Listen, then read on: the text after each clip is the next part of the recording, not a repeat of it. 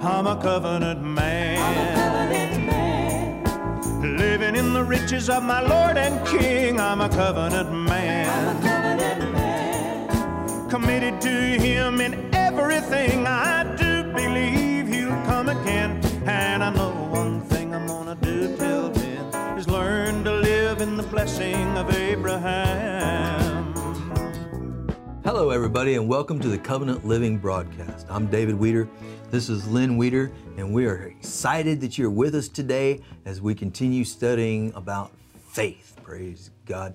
Let's have a word of prayer, and then we'll get right into the word. Father, we thank you for today. We thank you for every life touched and impacted around the world by this message today.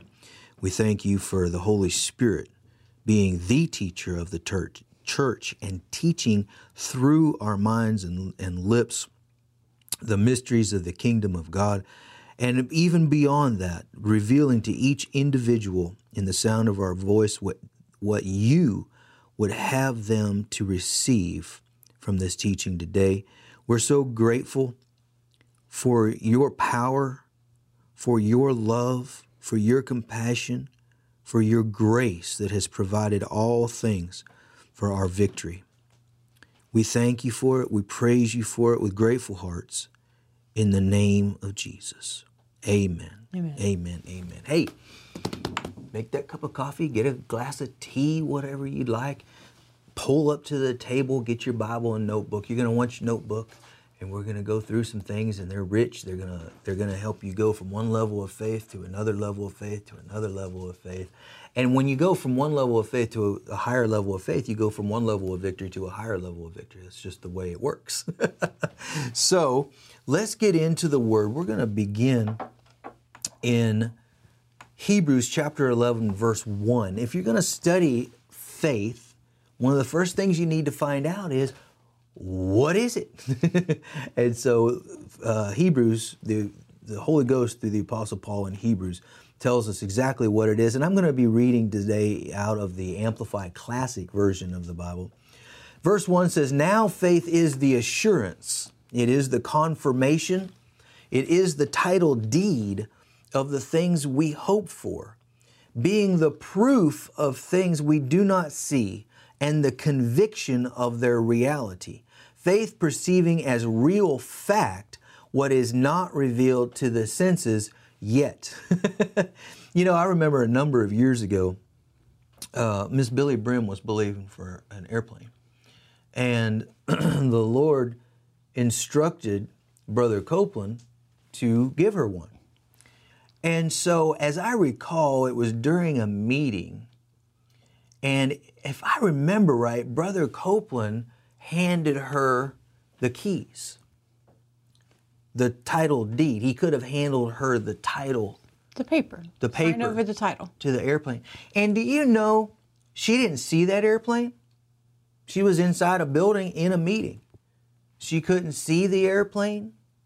She couldn't taste the airplane. She couldn't hear the airplane. She couldn't feel the airplane. And smell it. But she couldn't smell the airplane. But she sure got excited. She acted like that airplane was hers just because she was handed some little something, a title deed, a key. A trinket. Yeah. But she sure got excited. Why? Because she knew that it was hers. Well, faith is the title deed of the things that we hope for. I've heard people say, "Oh, now don't get your hopes up." No. Jack your hope up just as high as you can get it, but don't leave it there. Put faith with it to give it substance and bring it into physical reality, praise God. Well, one reason people say don't get your hopes up is the Bible says hope deferred makes the heart sick. So if you just hope, it actually undermines your faith. That's right. It undermines your spirit and your soul. Makes your spirit sick. And so you want to put your hope up there, but it's not a standalone ingredient. That's excellent. That's good. Yeah, you gotta put the faith for the substance. Verse 2, "For by faith, trust and holy fervor born of faith, the men of old had divine testimony born to them and obtained a good report." Now look at verse 3. "By faith, We understand that the worlds during the successive ages were framed, fashioned, put in order, and equipped for their intended purpose by the Word of God. So that what we see was not made out of things which are visible. Now, we're going to park here for a little bit. There's several things in this verse. It's just so power-packed. So we see here by faith and by the Word. It's the two together. It's the two together. You have to have the Word to put your faith on. You can't just put your faith on anything. You got to put your faith, mix it with the Word. Now listen to this. I really like this. The worlds were framed, fashioned, put in order, and equipped for their intended purpose. Well, I know you've heard the expression, everybody's world. Everybody's got a world. Mm-hmm. This is exactly the way we are supposed to frame, fashion, put in order, and equip our worlds for His intended purpose is by faith, by the Word of God. Just as He did for the worlds of this universe, we are supposed to do it for our worlds. Speak over your household. Absolutely. Speak over your place of employment. Yeah, everything. You know, and as He was fashioning the worlds, He spoke over animals, He spoke over plants, He spoke over everything. He made them. Well, praise God, speak over your dogs. Speak over those cats. The cats need it. Anyway, moving on. More importantly, your children, your spouse. Your house plant. But what my deal is, bless your house plants. If you got a garden, bless it. Fashion your whole world. Everything in your world, from plants to animals to your health to your finances, everything in your world should be framed, fashioned, put in order, and equipped for God's intended purpose by the Word of God and faith. Speak over your bank account. Speak over that bank account. Talk back to your wallet. Hey, your wallet may say, there ain't nothing in here. You know, oh, Jesus answered the fig tree. You can answer that wallet, praise God. Yes, my God supplies all of my needs according to His riches in glory, not according to my country's recessions, depressions, or inflation, praise God. That goes back to our citizenship is in heaven now. Praise God. So that we see that what we see was not made out of things which are visible.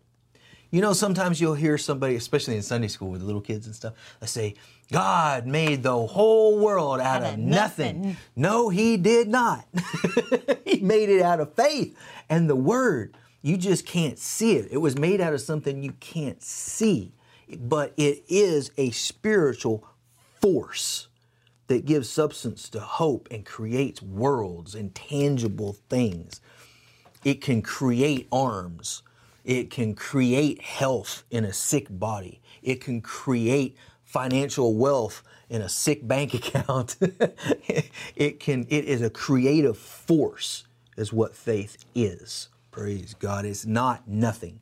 It is a spiritual force that has results in the physical realm when it's put to work. Now, something else that faith is, you can find in Romans chapter 3. So turn over there with me. So faith is a spiritual force. We know that. In Romans chapter 3, let's see. Let's pick it up in verse 26, Romans 3:26. To declare, I say, at this time His righteousness, that He might be just, and the justifier of him which believeth in Jesus. Where is boasting then? It is excluded. By what law? Of works? No, but by the law of faith. Therefore we conclude that a man is justified by faith without the deeds of the law. So here we say that we see that faith is a law. It is the law of faith. So we know that it's a spiritual force, and we know that it's a law. So it works very specifically under very specific situations, like, say, the law of lift on an airplane, the law of drag, the law of gravity. All of these physics laws or laws of the physical realm. That's what physics deals with. It's a physical realm. These are spiritual laws, laws of the kingdom of God, and one of them is the law of faith, which we are studying now. And so you cannot study the law of faith without referring to Mark chapter 11, glory to God. Contrary, well, people don't say that so much anymore because it's a different generation. Back in the 60s, 70s, 80s, people accused Brother Kenneth E. Hagin of writing Mark chapter 11, verses 22 through 25. But he didn't. The Holy Ghost did. But he sure studied it and taught it, and I am so thankful and grateful that he did. Praise God. So, Mark chapter 11, you read in the first part of chapter 11, Jesus uses faith. Matter of fact, I just referenced the fig tree. Well, this is where the fig tree met its demise in Mark chapter 11. He came up to it and he was hungry. It's around 11. There we go. Jesus entered into Jerusalem, into the temple. He looked around about all things. Evening tide was come. He went out, went back to Bethany with the 12. And in the morning, they were come out of Bethany. He was hungry. Seeing a fig tree afar off, having leaves, he came, if haply he might find anything thereon. And when he came to it, he found nothing but leaves, for the time of figs was not yet. The Amplified Classic version has a very interesting note. It explains this, actually. You gonna pull it up? It basically says that the tree was out of time. If there were leaves on the tree, there should have been figs on the tree. You find it? Yes. And seeing the distance a fig tree covered with leaves, he went to see if he could find any fruit on it. For in the fig tree, the fruit appears at the same time as the leaves. So when he saw leaves on it, it was reasonable that he should get breakfast because there should have been figs on it.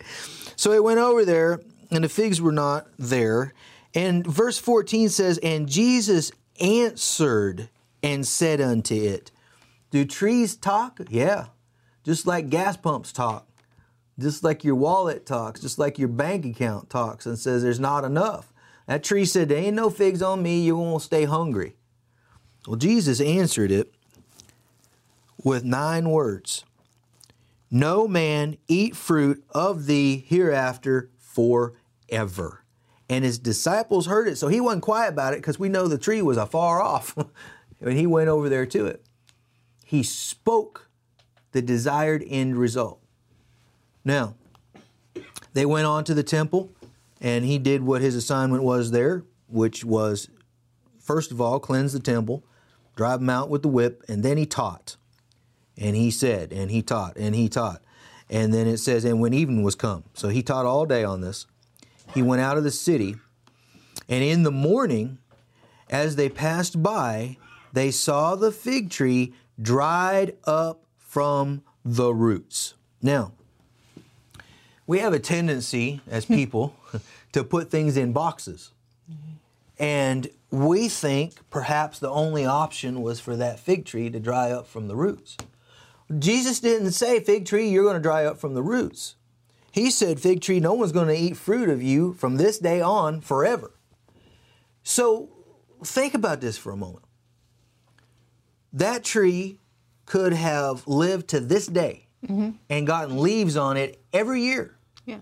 But it was never going to have another fig on it. Now that night while they were in Bethany, or the next day when they were in the temple, there could have come up a big thunderstorm. And there could have been a bolt of lightning strike that tree and killed it dead on the spot. Or there could have been somebody broke their lantern and burned it up. And a fire broke out and burned that tree up. Or somebody just decided to chop it down. Somebody decided to chop it down. Said that fig tree doesn't need to be there anymore. There are so many ways that the desired end result could have happened. Jesus didn't care how it happened. He spoke his faith, turned around, and walked away. knowing that was going to be it. That's Jesus walked in faith.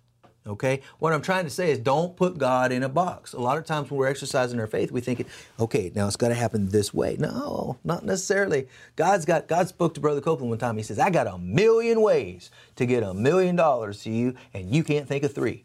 And he was right. He said, I tried to think of 3. He's like, well, somebody could give it to me, or somebody could give it to me, or, I mean, but hey, God's got 1,000,000 ways to do it. Praise God. Now, we come down, the disciples, they called to remembrance what was said. And Peter, he said, hey, Master, behold, the fig tree which you cursed is withered away. And Jesus answered, said unto him, have faith in God. My.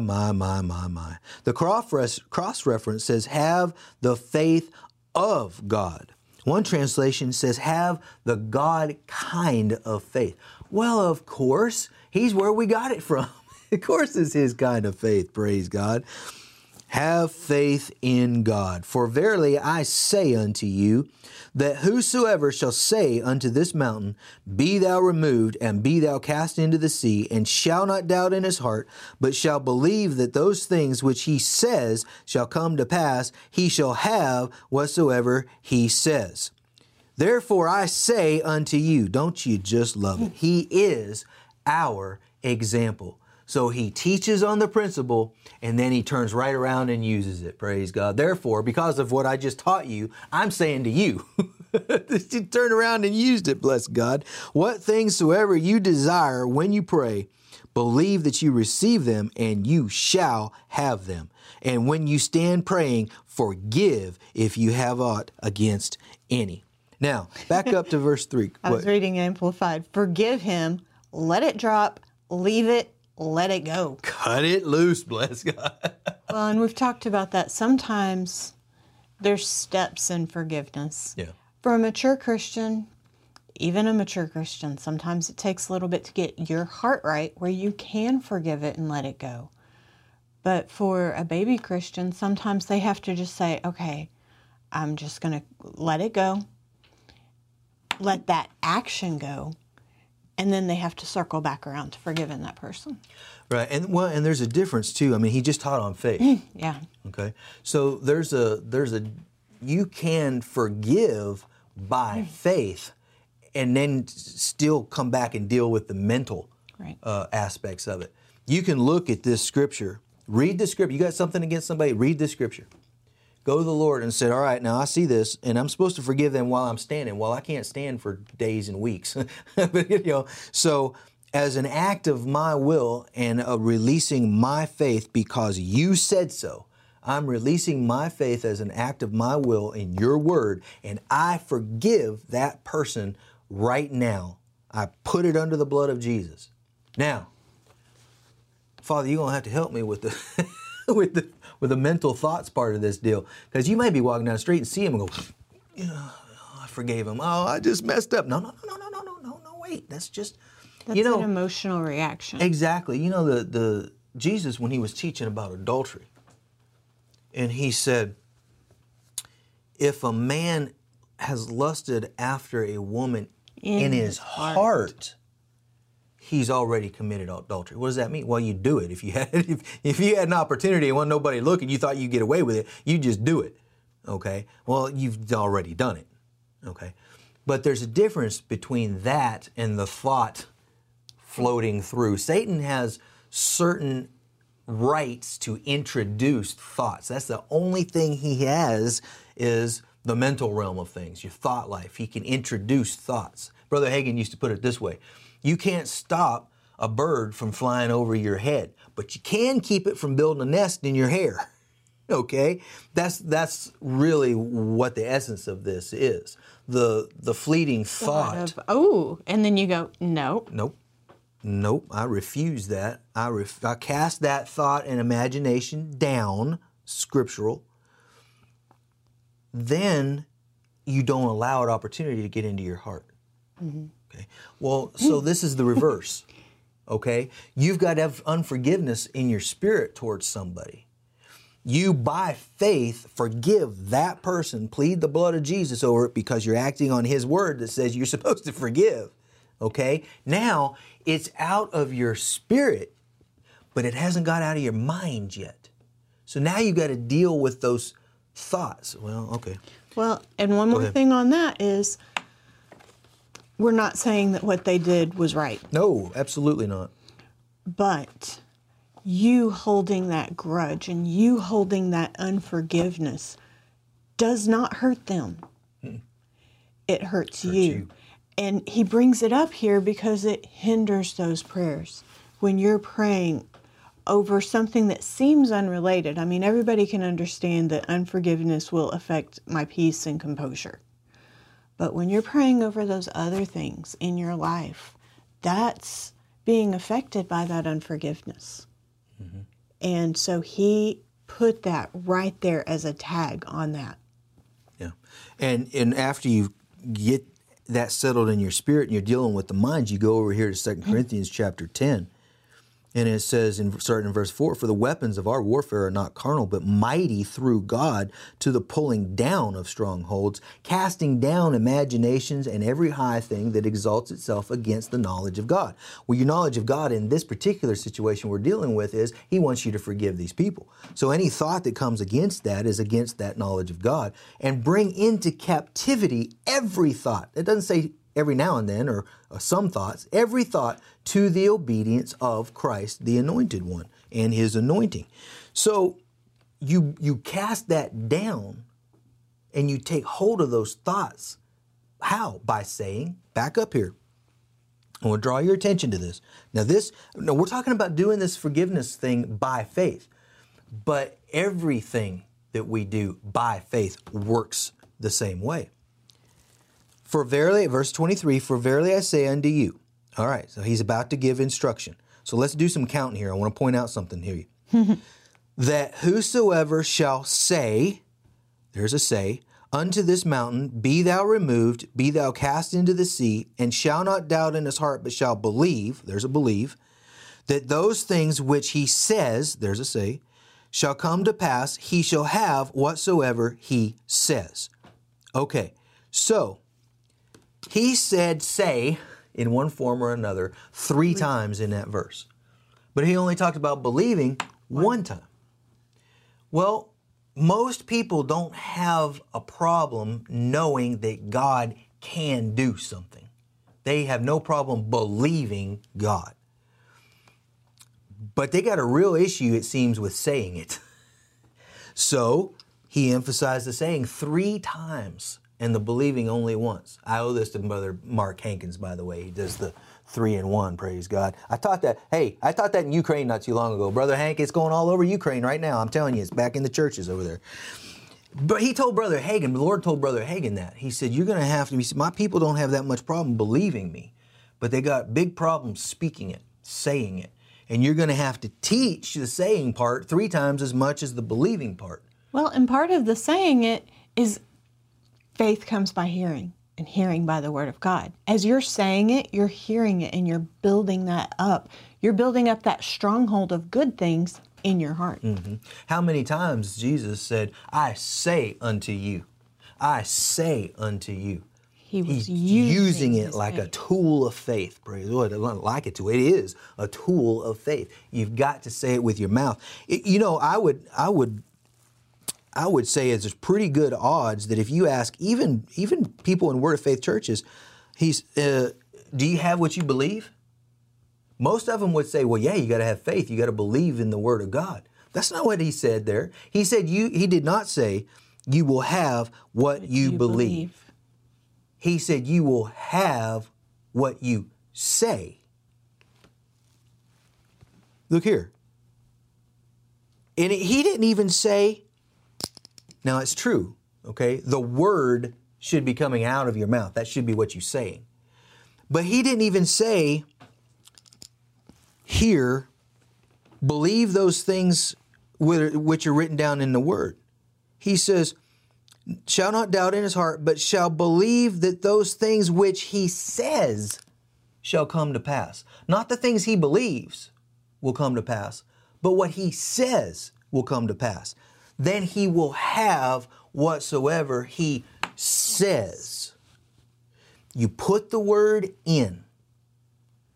It's supposed to come out of your mouth, because out of the abundance of the heart, the mouth speaks. You put it in your spirit in abundance, so that that's what comes out your mouth. Then you believe whatever that was that come out your mouth.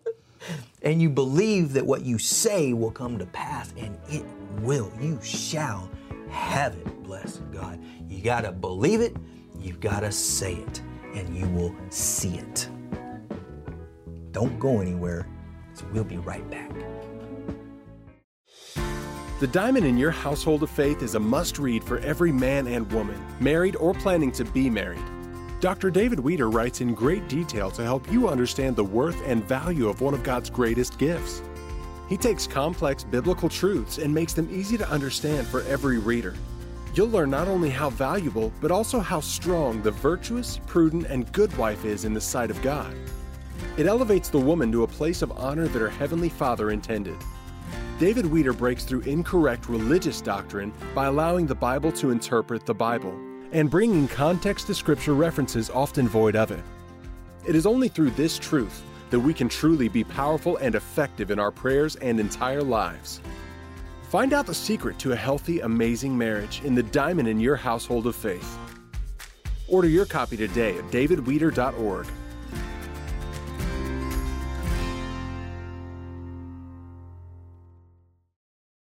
Well, Brother David, I thought we were talking about faith. What are you doing showing us books and stuff? Hey, did you not, hey, the just shall live by faith. Everything in your household, everything in your life, and most especially your marriage, you have got to live by faith, which means you've got to live by the principles of faith. Speak it. Speak good things over your marriage. Speak good things over your spouse. Speak good things over your wife, over your husband. Bless them every day. And this book is a really good starting place, at least, to get going. And you need to get this, and you need to get the study guide. And both of you sit down and go through them together and fill out that study guide. There's questions for the men. Yeah. There's questions for the women. And it'll inspire more questions and more things and more digging into the Word and more applications for your faith. So all the information on how to order those are on your screen below. Take advantage of this resource. It's really the first book that the Lord put on my heart to write from David Wieder Ministries. And because the two of you together, hey, two of you in agreement can do anything by faith. Hey, remember, Lynn and I love you so much. God loves you. He's always for you. He's never against you. And Jesus is Lord.